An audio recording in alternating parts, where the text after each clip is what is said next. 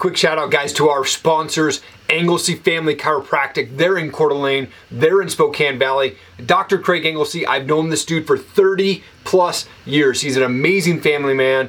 Awesome chiropractor, will get you feeling great. Go check him out. Hey, I also want to give a shout out to the Threads podcast, Life Unfiltered. Look, listening to this show is like sitting around a campfire with your best friends. The talk is real, the humor is natural, and personal growth is sparked by authenticity. Go check them out. Threads podcast, Life Unfiltered. And Jim, you're an athlete, an author, teacher, speaker. The movie, The Rookie's based off your story, man. Thank you so much for your time. I appreciate it. Absolutely, Eric. Thank you.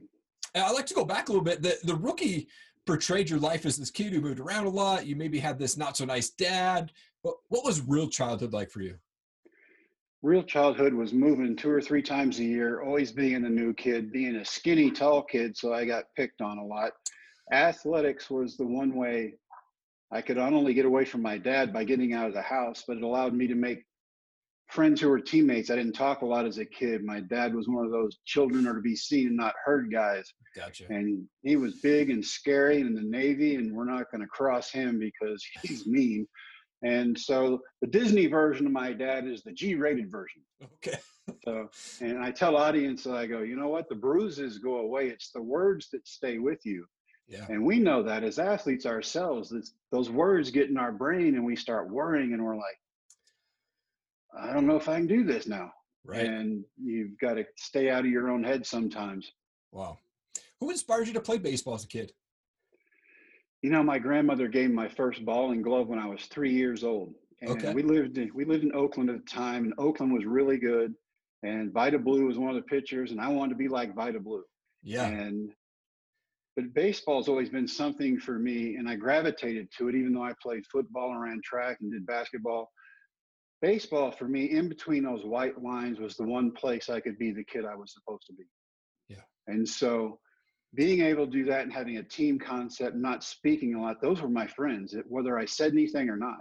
Yep. And I never competed against anybody else. I competed against myself. If I could make myself one step faster or one click of a bat quicker, or if my arm speed could improve, I did anything I could just to try to make myself as good as I possibly could. And it was never about the other team. That was just somebody I got to play and have fun with. Right. Yeah.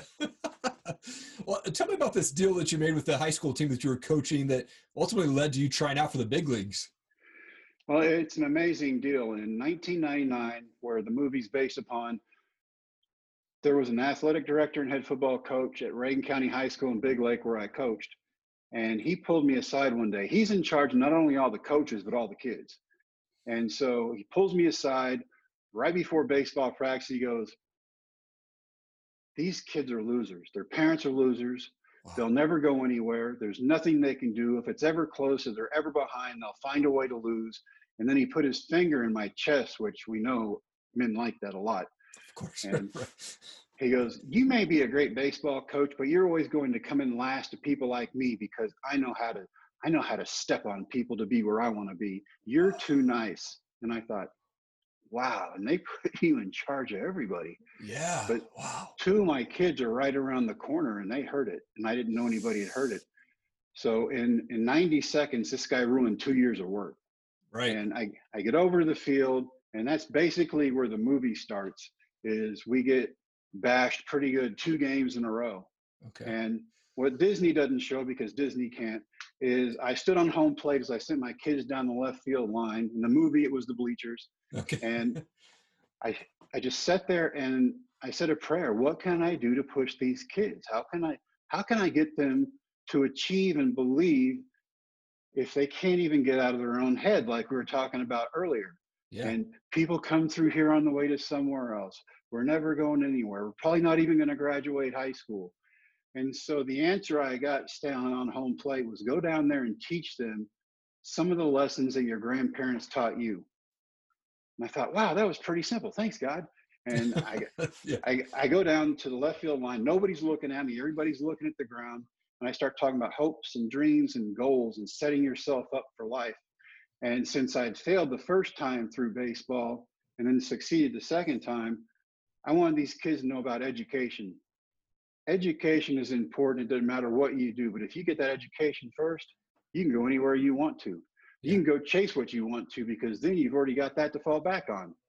And so we're talking about this. And basically, I said, you guys have to go out and live life. You can't let life live you. Don't let anybody dictate to you what you're going to do with your life. And that's when they started looking up. They started giggling and laughing. And then my 18-year-old catcher looks at me and goes, what about your dreams? I said, my dream is to watch you guys do great in class, graduate from high school, do great on the field, go to college, see what's out there, and then make up your own mind on where you want to be. And he goes, we know that. We love you too, but we think you still want to play baseball. And I said, no, sir, I want to stay married. Thank you very much. But coach, the way you teach us the game, we know your heart's still in it. We know how to act and react because you've taught us every scenario there is to know about baseball. When you throw us batting practice, we can't hit it. And I said, that's because you can't hit. And they're like, why are you telling us to chase our dreams if you're not willing to do it yourself? And I said, you're 18, you need to shut up. And that made everybody giggle, because that's the kind of person, coach, I am. Sure. I like interaction. And so he goes, if we win a district championship, which they had never done, you try out again. And I hemmed and hawed and argued. And I said, look, I'm 35, I weigh 260. Your moms make homemade tortillas for me.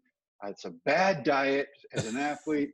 And I said, and the last surgery I had, the doctor said, you will never, ever pitch again. It's physically unable. You can't do it. Wow. And so, but coach, if we win. And finally in my head, I'm like, if I could push these guys, even if I take a laugh or two at my own expense, that's worth it. Yeah. And I did the bet, and they're like, and it's a bet. And I said, yep. And then it wasn't talked about again. Okay. And we start winning, and then we start winning by a lot. And then these kids who couldn't hit me during batting practice are hitting me all over the field, and I can't get them out. Wow. And so I'm like, wow, there is no way I could go to a tryout. I can't even get high school kids out. And they keep winning. We're down by 2 runs in the last inning of the district championship. They come back and they score 6. They win. One of the best sights I've ever seen. Wow. A group of kids who had no idea that they could accomplish something had done it. And it just proved to them we can be successful in whatever it is we do. Yeah. You see, because one of my rules was we're not going to talk to the other team. That's just going to fire them up. We're never going to talk to the umpires, because we can't win that no matter what. And Sure. the only thing we're going to say to ourselves while we're on the field is we're going to say positive things. Nobody's trying to give up a home run. Nobody's trying to walk a guy. We're all trying to do the same thing. We're trying to win. So if everybody does their job within our team scope, I don't care what the score is. We've won. We're doing it right. And we're going to keep doing it right. And those kids were just amazing. And so they win. I go to the tryout at 35. And in the movie, it has the radar gun on the side of the road. Right. And that was there, but I wasn't smart enough to realize, hey, you could actually do that and find out how hard you throw. Sure. And so Mike Rich, our writer, he put it into the script, and Dennis loved the scene. Ended up being an awesome scene. Yeah. And it just let everybody know I had no idea how hard I threw till I actually got to the tryout. And I thought it was a perfect segue into he didn't know. Yeah. And so I get to the tryout. Nobody will play catch with me. They're all looking at me like I'm some crazy old man. I've got my kids there. One of them is 1. I'm changing diapers. And I go up to the sign-up table, and Doug Gasaway, he was a scout forever. God rest his soul. He goes, how many kids you bring to the tryout? And I looked down at mine, and I went, 3. He goes, no, 2 tryout. And I said, well, I brought me. Yeah. I said, my grandfather taught me, if you ever make a promise, you live up to it no matter what, because at the end of the day, when you pass away, that's what you're going to be remembered for. Right. And I get done, and he's like, okay, I'll let you throw. He goes, but you're going to throw last. All these guys are here for serious business. I'm like, all right. So I hang out for 4.5 hours. Pulls me out. I throw my first pitch. and it's a strike. So I'm impressed, right? I'm Sure. old. I'm like, strike, yes. And I look over the catcher's head behind the screen is the scout Gasaway shaking his radar gun. And I'm like, I don't even throw hard enough to register. This is worse than I thought.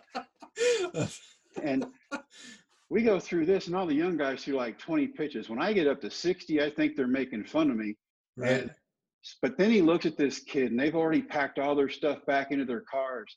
He's like, go get your bat and get in the box. And the kid looks at him, he goes, you want me to get in there against that? And I think that was the first time I went, maybe it's not as bad as I thought. Yeah. And I get done, walk to the car with my kids to put them in the car. They've been in the sun all day. The scout comes up to me, he goes, hey, I remember you back when you were a football star and you went to junior college and everybody wanted to make a picture out of you. I said, yes, sir. He goes, back then you were tall and thin and you threw 87 or 88. He goes, I don't know what you've done your time off aside from eat, but the first pitch you threw without warming up was 94. Everything after that went up to 98. Wow. And I'm just stunned. I'd thrown 88 at my best when I was young and 35, and the doctor going, you'll never, ever pitch again. I got 85% of your deltoid out. You can't do it. And then to come back and throw 98. Wow. Where does that come from? Unbelievable. Unbelievable. That is such a great story. When you decided to share your story from your crazy childhood to where, going to the big leagues, when did you do that? And was there a weight that was lifted off your shoulders when you kind of came public and went public with all that? The first time we kind of signed the movie deal and the book deal at the same time. Okay. And so while they're writing a script, I'm writing a book with my writer. And one thing a book will do, if you keep notes and you write a book, it will tell you everything you have ever done wrong in your entire life. And as I'm reading through that, part of me is like, wow, you survived a lot. And the other part of me is like, hey, you're a pretty good athlete, but you weren't very good in school. And you get through it and you're like, wow. And so part of it is cathartic and part of it just makes you really analyze and go, you know what? If I had to do it all over again, there is no way, because it wasn't that fun the first time. Sure. Yeah. Yeah. Well, one of the topics that you speak about is really the importance of integrity and remembering who you are in all circumstances. Why are those so important?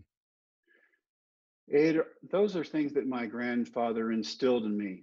See, at 15, after watching my parents throw, fight, hit, curse, and say things to each other they promise never, ever to do when you take your vows. Yeah. They did me the biggest favor they never knew they did for me when at 15, they sent me from their house in Miami to my grandparents' house in Brownwood, Texas. Wow. And those two people, my grandfather Ernest and my grandmother Alice, are the two people who changed me.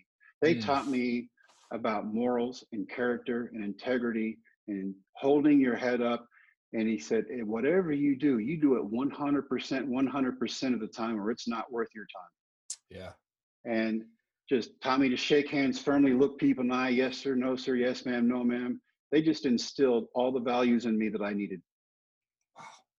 Man, and I'm so close with my grandma, and I came from this crazy broken home as well, and lots of addictions, and watched physical abuse to my mom, not from my dad, but from her boyfriend. And man, just to even be a part of that, and then hear your story is just crazy. But it's awesome to see where you're at today.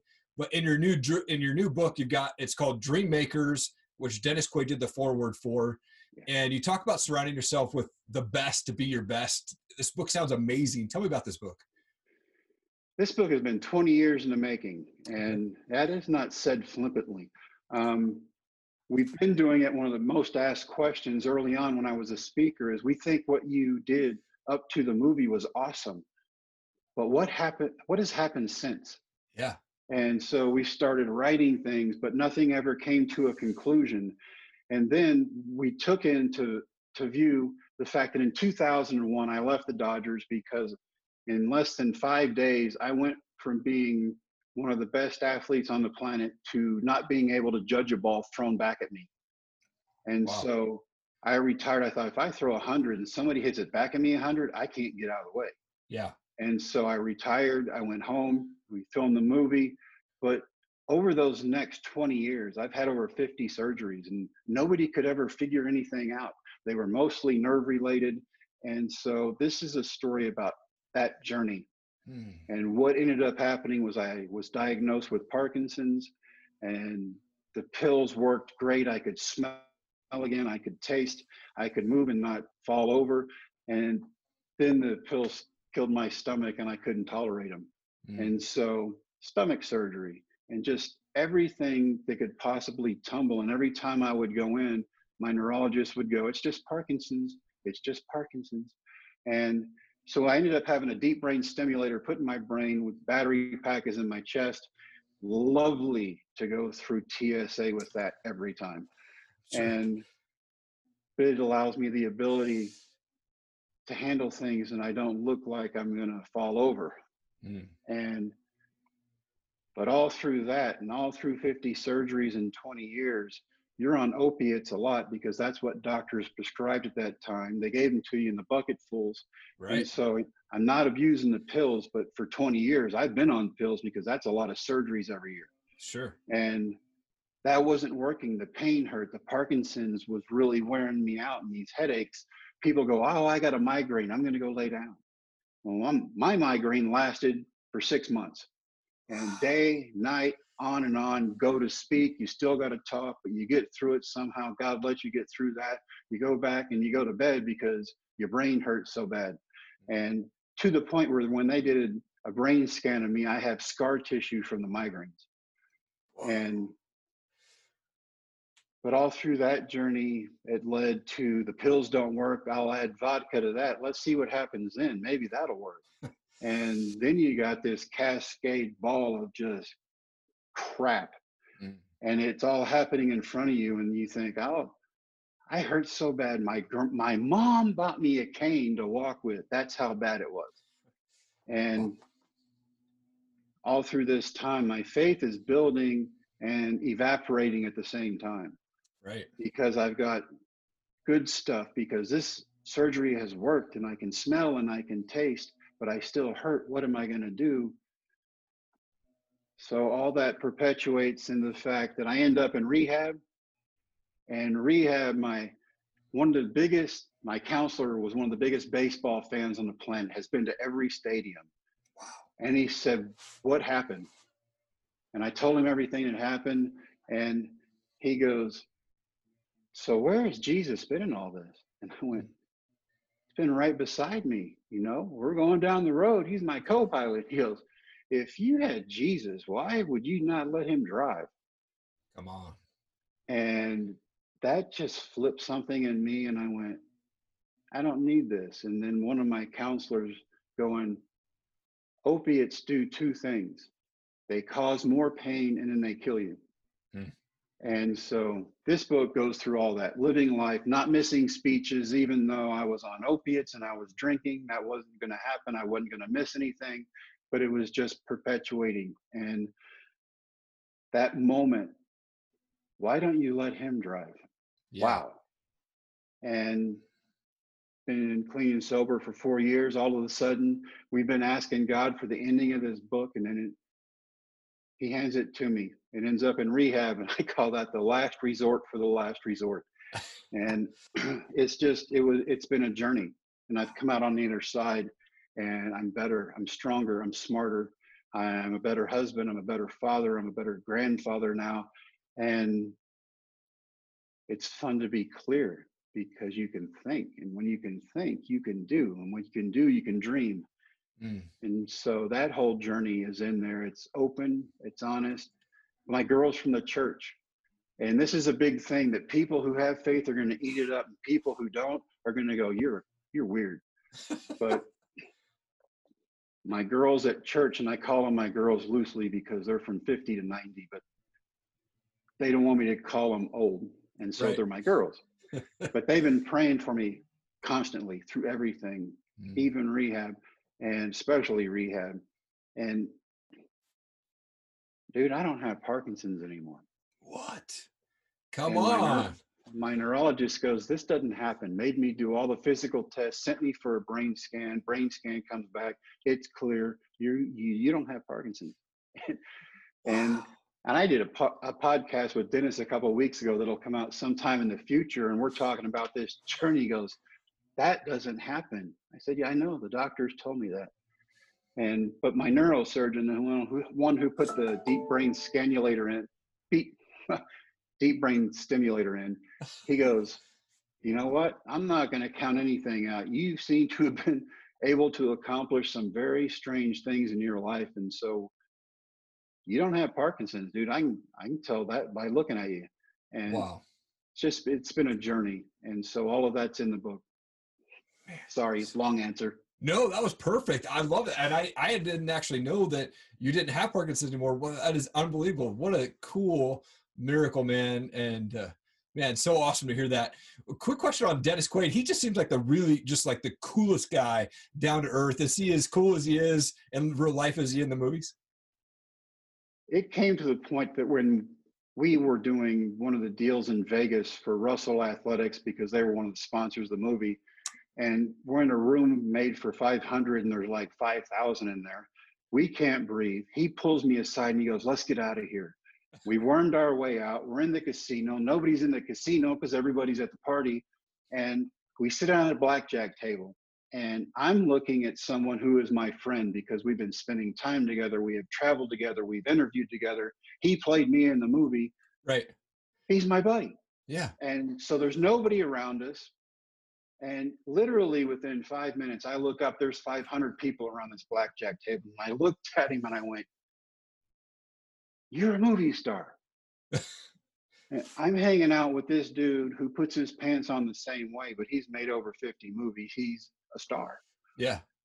And you think about, wow, how does anybody of that magnitude go anywhere? I mean, Tiger Woods, how do you go to the bathroom and not have people see it? Wow. And so we just became friends. He's a great guy. We've stayed in contact for 20 years. And I did a podcast with him the other day. It'll come out in a month or so. Yeah. And he's hanging out. He's go, hey, my girlfriend, my fiance and I are traveling out there in a few weeks. Let's hang out. That's the type of person Dennis Quaid is. Come on.